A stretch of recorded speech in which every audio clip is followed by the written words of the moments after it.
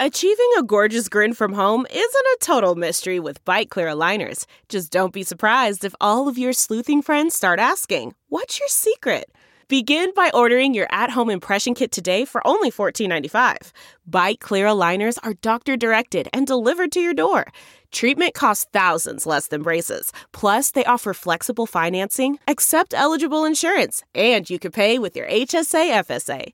Get 80% off your impression kit when you use code WONDERY at Byte.com. That's BYTE.com. Start your confidence journey today with Byte. That's not just the sound of that first sip of Morning Joe. It's the sound of someone shopping for a car on Carvana from the comfort of home. That's a good blend. It's time to take it easy, like answering some easy questions to get pre-qualified for a car in minutes. Talk about starting the morning right. Just like customizing your terms so your car fits your budget. Visit Carvana.com or download the app to experience car shopping the way it should be. Convenient, comfortable. Ah.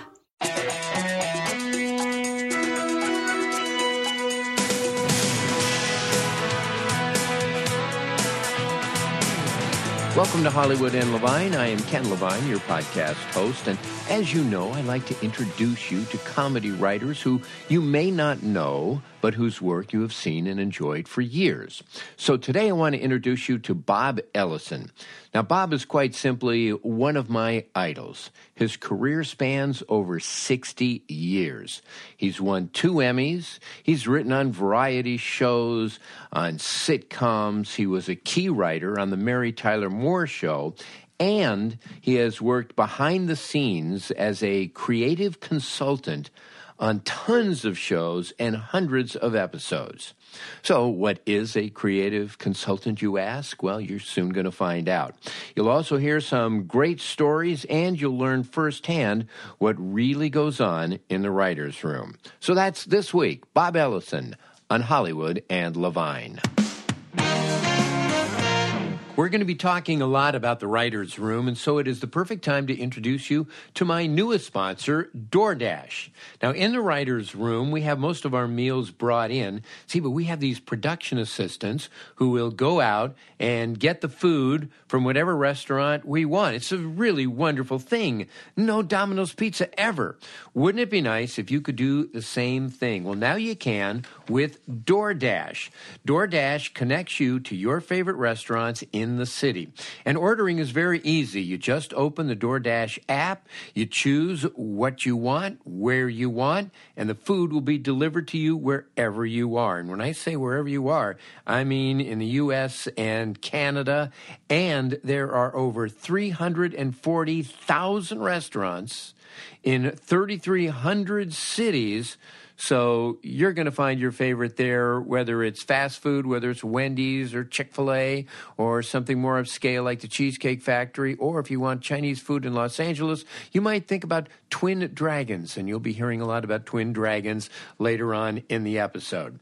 Okay, it's very easy, and I have an introductory offer. Right now, our listeners can get $5 off of their first order of $15 when you download the DoorDash app and you enter the promo code Hollywood. That's $5 off your first order when you download the DoorDash app from the App Store and you enter the promo code Hollywood. So don't worry about dinner. Let dinner come to you. It's almost like having your own writer's assistant. Like I said, it's a beautiful thing. Okay, you know, there are stand-ups who, in the stand-up world, they're called the comedian's comedian, where other stand-ups really admire them, but the public doesn't really know who they are. And in many ways, you're kind of the comedy writer's comedy writer, because you have spent many years kind of behind the scenes as a creative consultant, and a lot of the great jokes that people have laughed at in 20, 30 years are jokes that you came up with, but you're not credited for. You are sort of a creative consultant. What exactly is the role of a creative consultant? The role of the creative consultant is usually come in one day a week. Right. On a troubled script and go to a run-through or a reading and find out what the problems are and try to fix them. Okay. And sometimes it involves jokes that don't work, and that's when you jump in. And a lot of times it involves keeping the room alive. The guys have been through this for the whole week, and morale is pretty low. Right. And they've been beat up on the stage and in the room, and you come in and try and pick them up and get everybody working. Is it fun? I mean, you always seemed like you were having a good time doing it. Always. Uh-huh. Loved it. In a sense, what a great job to just come in and spend a lot of time with other very funny people just being funny and having a good time. Hopefully that's the way it should be. Like twice maybe in 30 years it's been like that? Yeah, maybe once. I remember we were doing a show one time and the guy said to me, is it okay if my nephew comes in? He's 6 years old. And I said, yeah, sure, put him in the corner over there. Mm-hmm. So after it was all over, somebody said to the kid, how'd you like it? And the kid says, it's great, you just tell jokes and eat candy. But it also requires an awful lot of concentration. And you just, it seems effortless. And I've done that job on any number of occasions on various shows. I'm the guy, they all go and try to get Bob first. And when they can't get him, then they say, who else is out there? So I'm kind of like, they want Justin Verlander, and they settle for you, Darvish. So, but you're the Justin Verlander. And for me, it's like I come out of those sessions exhausted because I'm really concentrating, trying to be funny the whole time. And it just seems to be effortless. Well, I cheat a little bit. Old jokes? No, never. What happens is I try to get the script beforehand. Uh-huh. And I have it delivered to the house or something like that. There's going to be a 3 o'clock run through. I'm jumping on it in the morning. Okay. If I can. Uh-huh. Figure out what's the problem structurally and take a look at that when we get in. But jokes, I can always find better jokes just by reading the script. And I'm ahead of the game by the time I get there. Also, you have, it's very clear, this very calming influence, which is very helpful in a room because there's a lot of pressure. You come back from the run-through, and you're not going home until the script is fixed. And, you're just like, oh, my God, are we going to get it? Are we going to get it? And it's really nice just to have somebody who's there and like, yeah, okay, we'll be fine. We'll be fine. You always have to figure that the answer is in the air. Uh-huh. And you just have to wait and know it when it comes along and grab it. And like that, you can't go in and say it's impossible, we can't find it and never get it. Right. And that goes back to way back when I first started. I was working for a press agent, and you had to write jokes for, like, Tony Bennett said this while he was having dinner at that place, and all that. And I was saddled with a IBM industrial typewriter. Okay. That shut itself off in 5 minutes. So you'd sit there. That's pressure. That's pressure. And you'd sit there and you hear a little click. That was it. Oh, you didn't get it. You didn't get it. Still looking. All right. So, I think that helped. And you would do several different shows a week. At one time, were you doing 4 different... 5 shows? Yeah. But that's a trick also. Some of the shows would be on hiatus sometime. Right. So you'd be doing 3. Only 3, only 4. But it's no different than working on one show and working on it every day. Right. It's just a different show. Now, usually the pay is better. Yeah. Back then, usually... you eat in, and so they would bring in food. How many dinners do you think you've eaten out of styrofoam in your life? Oh, God. The other downside of that is they knew that I knew a Chinese restaurant, and I could order for them. And I'd come in one day, and they thought they were doing me a big favor, saying, we ordered from your restaurant. So I'd be eating Chinese food 5 nights a week.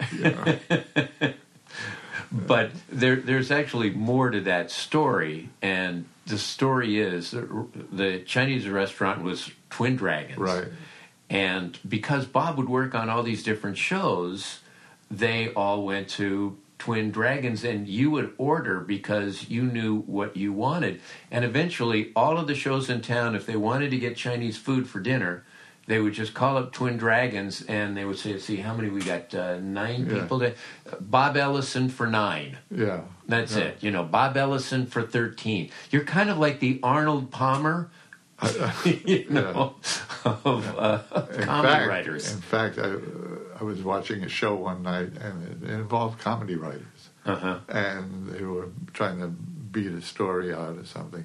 And they say, oh, it's getting late. Let's order from Twin Dragon. It was on the show. Oh, okay. Kind of authentic. Have you ever actually been to Twin Dragons? Have you ever actually eaten their food off of plates? Sure. And I think we went back once. The guys from Becker. Yeah. And they didn't remember me. These can also be very long nights from time to time when shows get thrown out. What's the latest rewrite that you can remember? I would say like 4 a.m. Really? Oh man, I got you topped. Boy, there were days when the sun was up when I would come back. But we didn't have you. Because we would have had you and you would have pitched all those great jokes. We would have been out at 4. That's good. I later on developed a thing where I would say, well, I'm not staying past 12. And that would get everybody focused. They'd all That's a great idea, yeah. I got it from David Lloyd, He laid down the law, and I'm leaving at this time, and that was it.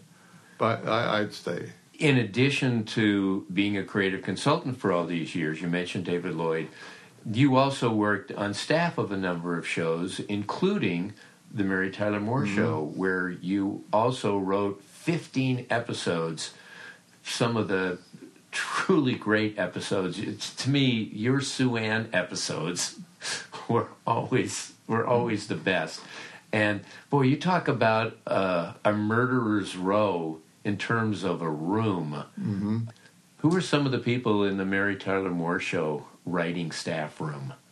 It was Stan Daniels, Alan Burns, David Lloyd, Jim Brooks, Ed Weinberger. Wow. Did it ever bother you that some of your best jokes were credited to somebody else? No, I don't know that. Nobody wanted to take the blame. No. Now, you work on all of these shows. Did you watch them when they came on the air? Were you kind of curious to see what they ultimately came up with and whether this joke worked or whether it didn't? We figured everything worked before we shot it. Right. Because we'd go to a run-through and right. know pretty well. But, I'd watch the shows. I watched everybody's show. I enjoyed that show before I got on it. I was doing variety shows before that. Mm-hmm. And which we'll talk about in a minute, yeah. So, no, it was fun to watch, fun to do, and I loved the cast. There was just nice people. And Mary was so complimentary to the writers. She would come over and say, I saw Neil Simon play last night. I got to tell you guys, she loved us. And, that's great. Yeah, it was fun. For all of us young writers at the time trying to break in, MTM, which produced the Mary Tyler Moore Show, what a coincidence, was like Camelot. We considered it Camelot. Being on the inside, did it feel that way? Did you get a sense that you were really part of something special at the time it was taking place? Not really. I hadn't. I came from variety, so that was the big switch for me. I hadn't worked on a lot of half-hour shows, so I didn't realize how good it was. After the fact, I found out. Yeah. You mentioned that you did a lot of variety shows. What is the difference in terms of a writing style from variety to situation comedy? Well, when you're doing variety shows, you're doing sketches. Okay. Basically, no storyline and no arcs or anything like that. Right. Just how funny you can make it, huh? Yeah, but it's 6 minutes, 7 minutes, that's it. Sketches. And you had a star and you had a singer and a couple of acts and, break it up a little bit. I did a wonderful show called the Kraft Music Hall in New York. In New York, there used to be lots of variety shows, before they faded. Right. We're talking like the 50s and 60s. For me, the 60s. Okay. I didn't start in the 50s. I was writing for stand-ups then. A lot of stand-ups. Who'd you write for? All of them, and some of them still owe me money. They're a strange breed. I don't know if the comics today have writers or they write their own stuff. Probably most write their own stuff. Yeah. But it was different then. I wrote for like Pat Henry, who opened for Frank Sinatra, which has a tie into something I did later. I wrote for guys like London Lee. You don't know London Lee. Oh, I've heard the name, but I'm sure 99.99% of the people listening right now don't know who London Lee was. I remember seeing him one night. He got a laugh and it scared him. He never heard that sound before. Which is why we've never heard from him since. A lot of guys. Ralph Pope was a guy I wrote for. Because I used to be a musician. I worked in clubs in New York. And there'd always be a comic on the show. And I would just, like this, out of friendliness, I guess, or because I gravitated towards funny people, I'd help write something.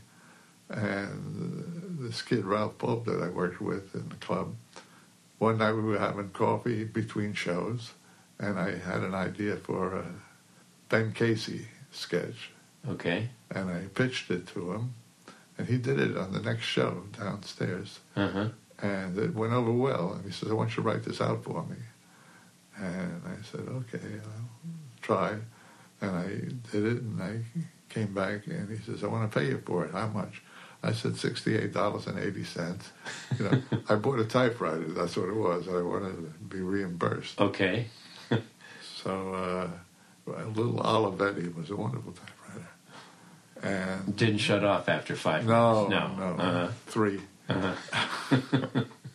And that's how it started, really. And you also wrote for a lot of sort of famous people in the variety world, so I'm going to throw some names at you, okay? Dean Martin. You wrote for Dean Martin. What was he like? Wonderful. Just came in on Sundays, shot the show, no rehearsals. He'd watch somebody stand in or something, do the moves, and jump right in. And it was a loose show. And I remember the first time they introduced me to him. He said, this is one of the writers, this is Bob Ellison. Okay, he says, you keep writing, kid, you're bound to come up with something. Did he then remember you the next time he saw you, or he didn't see anybody? He would just come floating in, do his thing, and leave. Huh? One night I had to leave early, and he was closing the show, and he said, everybody loves somebody, something. So that's the end of the show for me. I ran out because I had people waiting for me, and he almost ran over me. I don't know how he did it. But he left so fast. Yeah. Like in the middle of his song, he's already out the door. Yeah, it beat me. Yeah. He was wonderful, on the show. No flubs, no misses, and he added a lot. Did he ever complain about any of the material? Never. Just got up, did it, and made it better, and he's a funny man. He was. You also wrote for one of my favorite comedians, Alan King. Yeah. I met Alan when we were doing the Kraft Music Hall.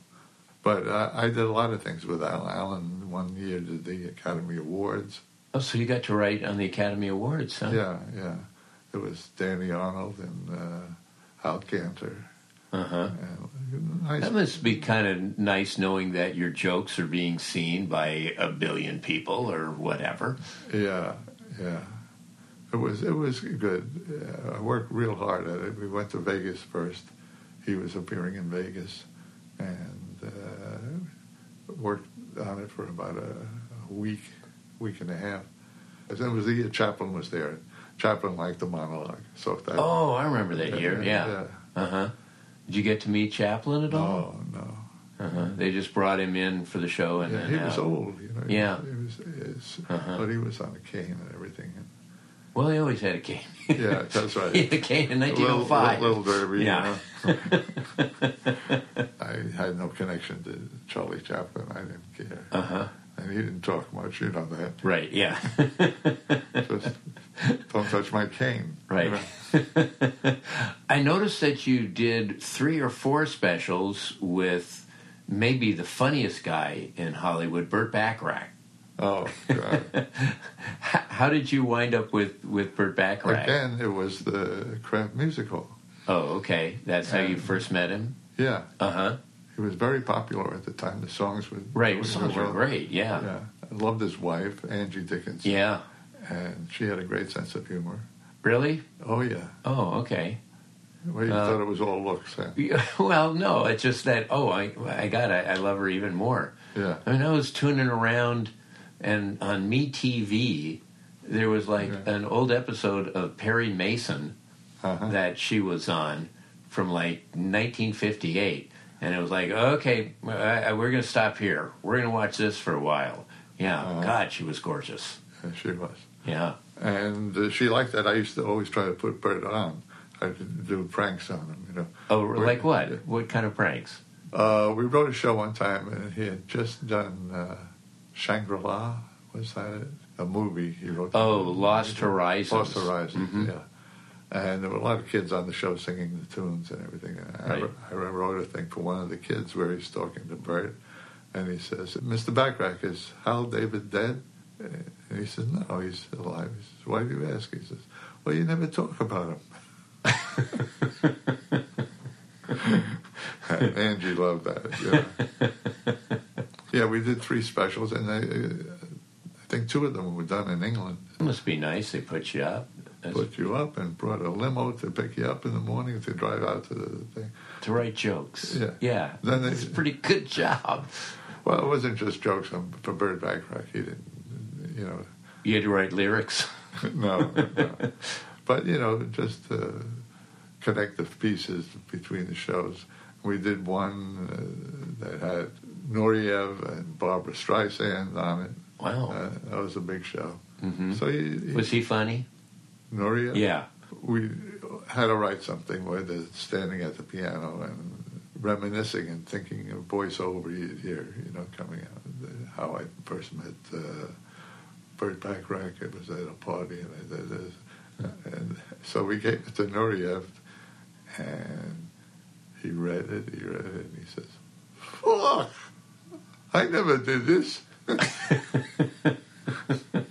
He wasn't exactly showbiz, but those were big shows, Tom Jones was on it. Uh-huh. Barbara Streisand. Oh, Barbara Streisand. Oh, it's pretty cool that you wrote for Barbara Streisand. Yeah. She did a thing one day, and then it was like a duet with herself. Right. Dwight Emmett. Yeah. One less bell to answer. That's yeah. Right. Mm-hmm. And we were in the editing room, and she was there watching the editing, and it was beautiful. And I told her, I said, "You ought to put this on a reel and take it to an agent, you never can tell." Nothing. Not a smile, not a laugh. Yeah. You're known for a couple of classic jokes. So now I'm going to ask you whether they really happened, okay? Or whether they're just stories. And they're both attributed to you. One is that you had a pilot and you were in an office watching the rough cut with the network president, and he apparently said, "There's not enough close-ups." Right? And what did you say? Pull up your chair. Okay, so that one is true. We all love that one. And the other one is, it's a late rewrite night, and you pitch a joke, and apparently the showrunner doesn't really respond to it, and says, "Too sketchy." Yeah. And then what do you say? No, then I pitched another one, and she said, "Too jokey." And I says, also 2:30. Yeah. Yeah. The one that I it never got around, but there was a guy from ABC. Okay, that's done. ABC, and he had two of his henchmen with him, and he came over and he had just watched the run through, and he was talking about a sketch we did, and he said, "My Midwestern asshole tells me that's not funny." I said, "Which one is he?"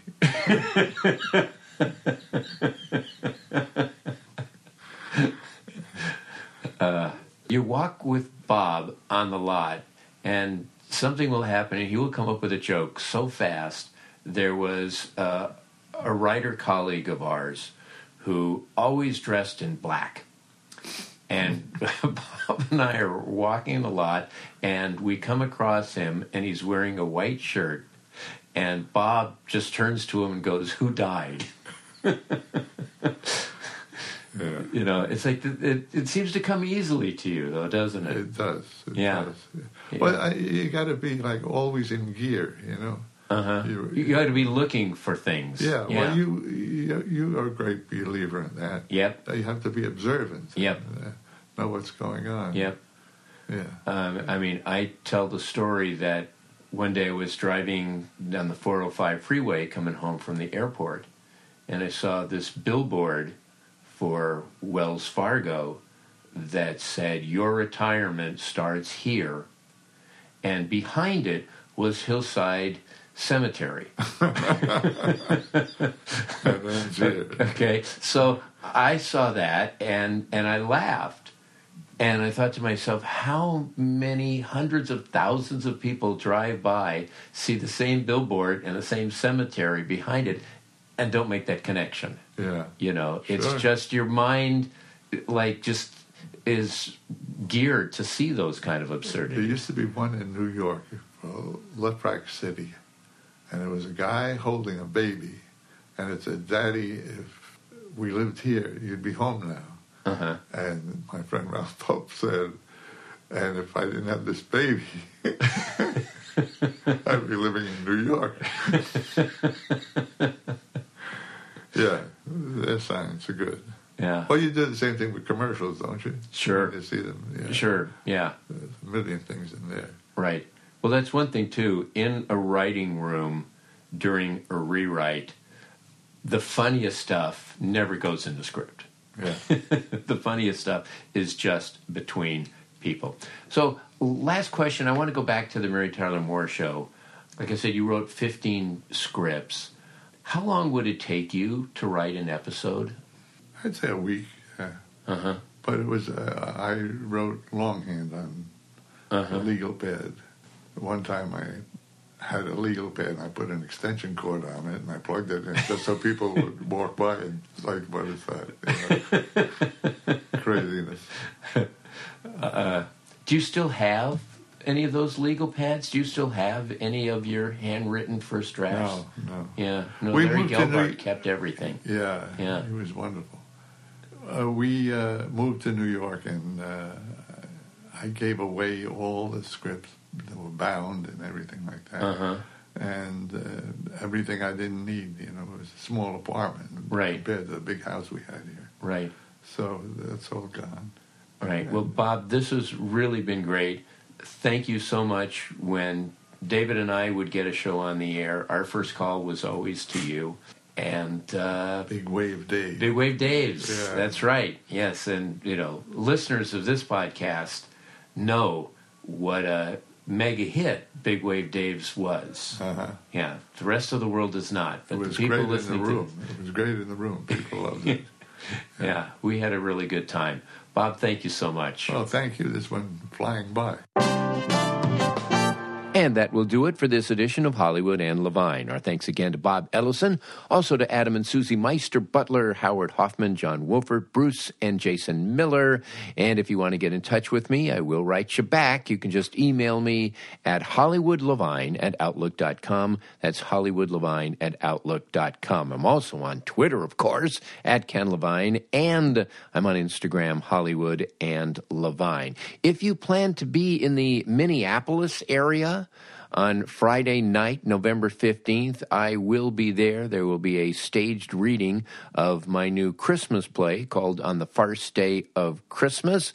You can go to my Facebook page and find out the information there. It's going to be a staged reading, and I'm also going to do a Q&A after. So if you happen to be in Minneapolis, or if you happen to be in Beirut and want to fly to Minneapolis, that is going to be Friday night, November 15th. Okay, that's enough plugs.